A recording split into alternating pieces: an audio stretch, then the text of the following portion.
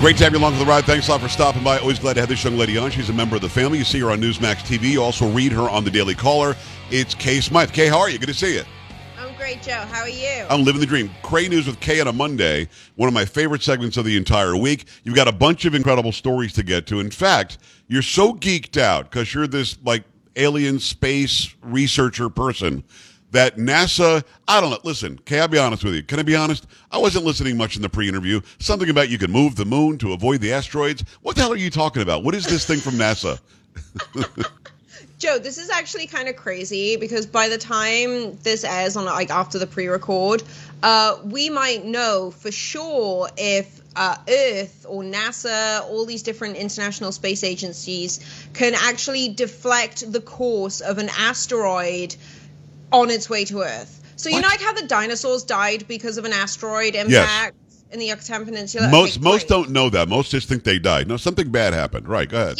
Yeah, it was a massive cataclysmic event. It sent more dust and dirt up into the atmosphere. I mean, it took until, I think, earlier this year, I also wrote this story, we have identified fossils with fragments in them from the asteroid impact. So the moment of impact, it literally ripped the entire world apart. It's wild stuff. So obviously there's a concern for if an asteroid of even just like, I think it's like 500 feet, like a small asteroid by anyone's sort of, estimates. The one that killed the dinosaurs was several miles long. I think it's about somewhere between 6 and 11 miles long. I don't know. I read okay, a lot about look, this stuff. You and I agree. I don't want a big giant rock hitting the Earth, but you're telling me we can deflect it? What do you mean? What are we talking about? We'll know by tonight whether we can or not because NASA has sent up this like space station-y thing, that's a technical term, it's going to smash into the moon of an asteroid to move that moon because there's like a big asteroid and a small asteroid that's orbiting it. So, yeah, basically, NASA's going to go blow up some stuff in space. It's going to be wild. We're not going to have to send Bruce Willis to deflect the future asteroid. We can do it on an unmanned ship. And that is science, and that is cool. So you're telling me that asteroids have their own moons, and the moons somehow help to direct where they're going, and you could change the trajectory by blowing up the moon? Well, what we're hoping is to deflect the trajectory of the moon by ramming a space shuttle into it. Are you high right now? I'm actually not. Can you believe it? So because this sounds like a Bruce Willis movie. All right, so you're literally telling me that we're gonna smash a space shuttle unmanned, God forbid. It's unmanned. We don't want anybody on there. And if it hits the moon of an asteroid, you can make the asteroid not kill us all. The moon of the asteroid, not the asteroid itself. The asteroid itself isn't going to come anywhere near us, this particular one. Neither is the moon, technically. But we're doing it to see if we can, just in case a giant asteroid does head towards us at some point in the future. So we're going to hold on. We're going to there's a giant asteroid that's not going to hit us. We're safe. Yeah. So let's screw with the moon of the asteroid to see if we can't make it come at us. Exactly. What if it takes a bad turn? Well, that's the thing. Honestly, like, we've needed some kind of, everyone goes off about the whole WEF, Great Reset. Let's just not do that. Let's blow up the moon of an asteroid, have that wreak carnage all over the Earth, and then we'll just reset that way instead. I don't know. Yeah, it's stupid, Joe. Honestly, it's stupid. It's scientists going, I want to do a thing. But you love it. Someone with lots of money being like, here's the money to do the crazy thing. But look how lit up you are. You're so lit up by this. You actually like this stuff. I love it. It's very interesting. It's Kay Smythe. Go to kaysmythe.com. And Smythe has an E at the end and a Y in it because she's very British. Well, very UKEN. All right, let's go to the next one. Now, obviously, a big story, a big news story. We actually had an interview canceled today because she's based in Florida. The hurricane is heading towards Florida. I've been through many, many hurricanes. Grew up in South Florida. I used to fly from New York or Michigan, wherever I happened to be based, to go cover hurricanes when they were hitting because it's a pretty exciting time. But this thing could be pretty bad. You're telling me it could go up the entire East Coast. Oh, I mean, we're going to feel it here in North Carolina by, I think, Friday. We were already seeing, I was down at Carolina Beach all weekend, not that far from Wilmington, and we had storm surges coming in crystal blue skies. It was insane. Again, just like the asteroid, when you look at Mother Nature, when you look at Earth, the impact, it's not just the eye of the storm that causes damage when it comes to hurricanes. It's all the stuff that circulates around that storm and can be affected. The entirety of the eastern seaboard could be affected. But realistically, given the strength that we're seeing in Hurricane Ian right now, it's probably not going to go that much further north than North Carolina in terms of impact. But who knows? Could change direction overnight. But I think for all of your listeners down in Florida, the most important thing is if you live on a single story, if you live in a floodplain, go somewhere else. Yeah. Like if this thing really hits, Joe, if this thing really hits as it's expected to, I mean, we haven't seen storms with this much potential for a very long time. I don't want to liken it to Katrina because that was more... Katrina was a bad storm. It was an infrastructural issue that destroyed New Orleans. It wasn't the storm. But we don't really know how this could affect Florida on sort of a macro level. And so I think the safest thing to do is just get up high, get all of your like most treasured possessions, your pets, your family, get them up high, get them safe, sandbags, the works. Listen to what DeSantis is telling you, not Biden, but you should do that in your day-to-day lives anyway. Plus, most people can't understand what Biden's saying, so why would you listen to him? I couldn't agree more. I've got to give you a little story. I was a TV news anchor in Lansing, Michigan, and Hurricane George was coming in. And you don't remember Hurricane George, I'm sure. And by the way, you're right about Katrina. I think it was a Category 3. It was not that big bad a storm, although it stayed too long in New Orleans. It was a slow-moving storm, and you're right. I mean, the infrastructure, the Army Corps of Engineers, and whatever they built to keep the water out didn't work. You've got Farrakhan saying that George W. Bush blew up the things that were holding back the water. The whole thing was just a big freaking mess. But there was so much mismanagement in Louisiana and New Orleans. That's why that happened. I was actually on the air in 1991 when Hurricane Andrew came to Florida, to South Florida. It was a Category 5. That was a badass. That hurricane wasn't messing around. Flattened entire cities. So listen to what Kay said and get out of the way. But Hurricane George was around 2000, maybe 1999. And I was going on vacation in Florida. So we left Lansing and realized that Hurricane George was going to hit the Gulf Coast of Florida. We got in the car as soon as we landed, drove straight out. My parents drove, and we all just went out for me to do a live shot on my TV station back in Lansing, Michigan for Hurricane George. And I'm standing there, and I'm just knocking it out. I'm a pretty big guy, so I'm not pretending that it's knocking me off my feet like these other doofuses do when they stand in the middle of the storm. But we did a great report. We got it done. And I immediately went to my email, okay? Because email was the big deal. We didn't have Twitter, didn't have any of that crap. And people are going to tell me how great I did, right? The email I get is from a guy who said, I can't believe how selfish and desperate you are that you put your entire crew at risk to go and stand in a hurricane like a badass. And here I was, we flew in just on vacation when it's supposed to work. And we went and did this live shot. And the assumption by this guy was that I had a staff of 50 that were propping me up and putting their lives at risk. When it was just a little family in a van. You know what? We just drove out there and did it. I mean, that's how silly the hurricane's going to get in Florida. But it can get very serious, without a doubt. Listen to what Kay said. Listen to what DeSantis says. But when you watch these people on the air, trust me, most of them, the vast majority, are not in harm's way. And I wasn't that day. Just thought I'd relay that to you. And that's a fun story. That's fascinating. I think we should talk more about this off air, because I actually have to go to Florida, not this coming weekend. Yeah, don't go this weekend. After, I'm speaking on the Great Reset, and I think I'm also doing... Is that where AmFest is? Yes. I'm going to be at the Trump Doral in Miami. And, I'm taking John and Stan with me, my dog and my boyfriend. And I'm like, hey, there's this huge storm rolling through. Now, given we expect that it's going to hit the Tampa area, right. It's going to hit that coast far harder. It looks like Pinellas County, right? But again, you never know with these storms, Joe. You never know. People say, oh, once it hits land, it's going to dissipate. It's going to calm down. Maybe it will. We actually haven't tracked weather for long enough to know that for sure. We don't know. This could be a 1 in 1,000 year storm. Who knows? I'm not trying to scaremonger, but I think it's always better to be prepared than not. Right. I just, pray for Florida. I think everything's going to be okay and safe given the leadership they have there. But I am also scared for my well-being when I go to Miami. So we'll talk about this all fast. Well, I look forward to it. And what's interesting is you're right. Hurricanes, when they go over land, do dissipate. The problem is Florida is an isthmus.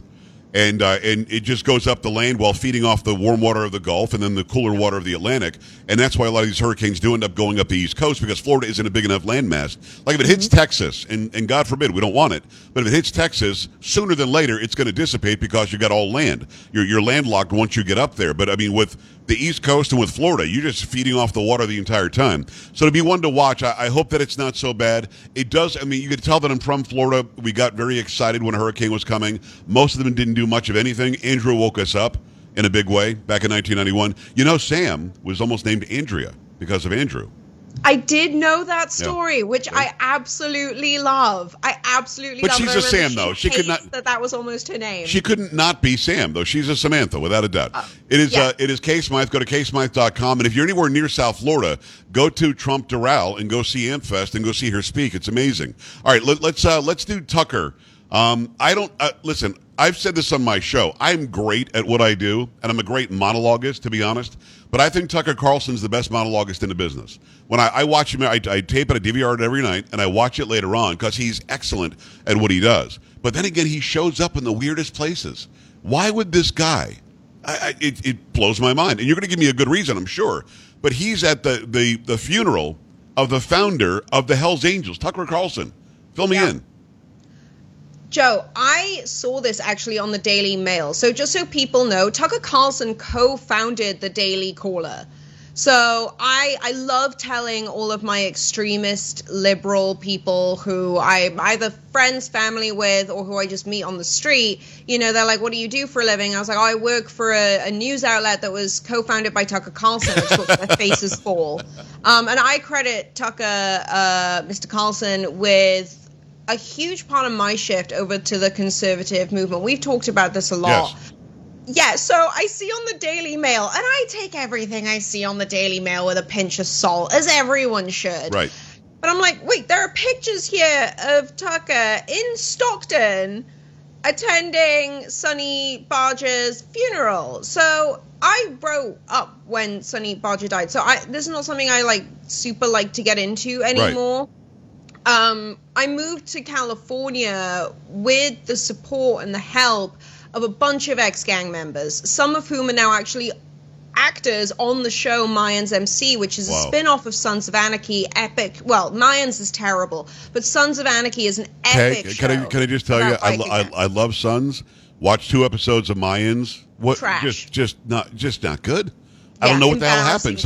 All right, so what is the connection between Tucker Carlson and the Hells Angels? It blew my mind when I saw this story. They asked him to come and speak, and honestly, Joe, I've written pieces before where I'm like, is Tucker going to run for president? But the speech he gave, I mean, he was clearly moved by, 7,000 people showed up 2 months after this guy, or even more than that, 3 months maybe after he died, to honor this man who founded one of the sort of great modern brotherhoods in America. Now, a lot of people don't like the organized crime aspect of the Hells Angels, of course, yeah, which is completely understandable, but they are a motorcycle club. They evolved from their roots. Sonny did his time, and they have evolved into a motorcycle club. They are no longer a gang. And I think it speaks to a lot of liberals kind of tend to attack Tucker, saying he's like this pretentious, like Southern California, prep school, white boy or whatever. But he's not that. He speaks to the real American people far more so and in a much more understanding way than anyone you see on the left. I mean, like when I turn on CNN and these different MSNBC, because I have to watch these networks for work, I feel like I'm being spoken down to by some idiot child whose PhD I'm ghostwriting because they're too stupid to do it themselves. And PhDs aren't that hard to get in this day and age. Sorry, everyone, they're not. Okay. I started watching Tucker years ago, and I was like, here I am, an immigrant who specializes in data and research to focus on mitigating the major problems facing our species. And here's this guy who I'm being told to hate, who's the only one pointing at these problems and saying, hey, guys, we need to deal with these problems now. Exactly and right. Speaking to the data that I've researched, like he truly is a man of the people. And this is, I've been a huge fan, and I've spoken about what a fan I am of his since years before I ended up working at The Caller. I ended up working at The Caller because a friend of a friend introduced me to Henry Rogers, and I kind of talked myself into a contributorship, and it went from there. It certainly wasn't any sort of traditional job, application by any means. And I think that's something that the right don't really, I don't think a lot of people in politics on the right understand how much they speak to every single American outside of the major cities. Like, John and I, we go out to the countryside here every single weekend. It's where our friends live. It's where our family live. We'd love to live out there. I get stopped more in gas stations in rural North Carolina with people going, don't I recognize you from Newsmax, or have I seen you on Fox News? Very cool. Than I do in any of the cities. And I just think this is who these people tune into, because they understand the problems that are facing real Americans. People on the right understand what those problems are and are actively trying to mitigate them, which other people don't. And when you look at the Hells Angels, like, these gangs start out of a sense of camaraderie and from the disenfranchisement with politicians and with that kind of overarching idea of, like, the man. And I've always been a fairly anti-establishment person, so I think naturally I kind of fell into, like, both sides of this, right? Like, I have a real endearment for anyone who can live outside of the bounds of, traditional governance and create their own community. Yeah, you might have a local mayor. Yeah, you might have a local politician, but it's your immediate community. It's your church leaders. It's your local judges. It's the people who run the local community outreach programs who actually do more help for real Americans than the sort of left-leaning politicians. And what I loved was that with Tucker's speech, he kind of embodied all of these different parties in one. And he stood up and he spoke value to a man's life who did actually bring a lot of value in a moment where people really needed to sit down, listen, and see those divides between sort of the classes, the wealth, and all of that fall apart. What I saw in the videos I saw, in the pictures, in the reports that I read on Tucker being at this funeral, what I saw was someone actually bringing every single demographic you could possibly list out together. And he did it because it was the right thing to do, not because he's looking for votes. And I love that. And he's been attacked because of it, and that's too bad, but he doesn't care about the attacks. Kay, we're frankly out of time. I appreciate you. It's Kay Smythe, KSMYTHE.com. Go there and go follow everything she does. Watch her on Newsmax on Sunday mornings at least. She's here on Monday and or Tuesday, or maybe even more during the week on my show. And, of course, read everything on the Daily Caller. Kay, thanks a million. Thanks so much, Joe. I really appreciate it. I appreciate you. We're back after this. Stay right here. This is the Joe Pags Show.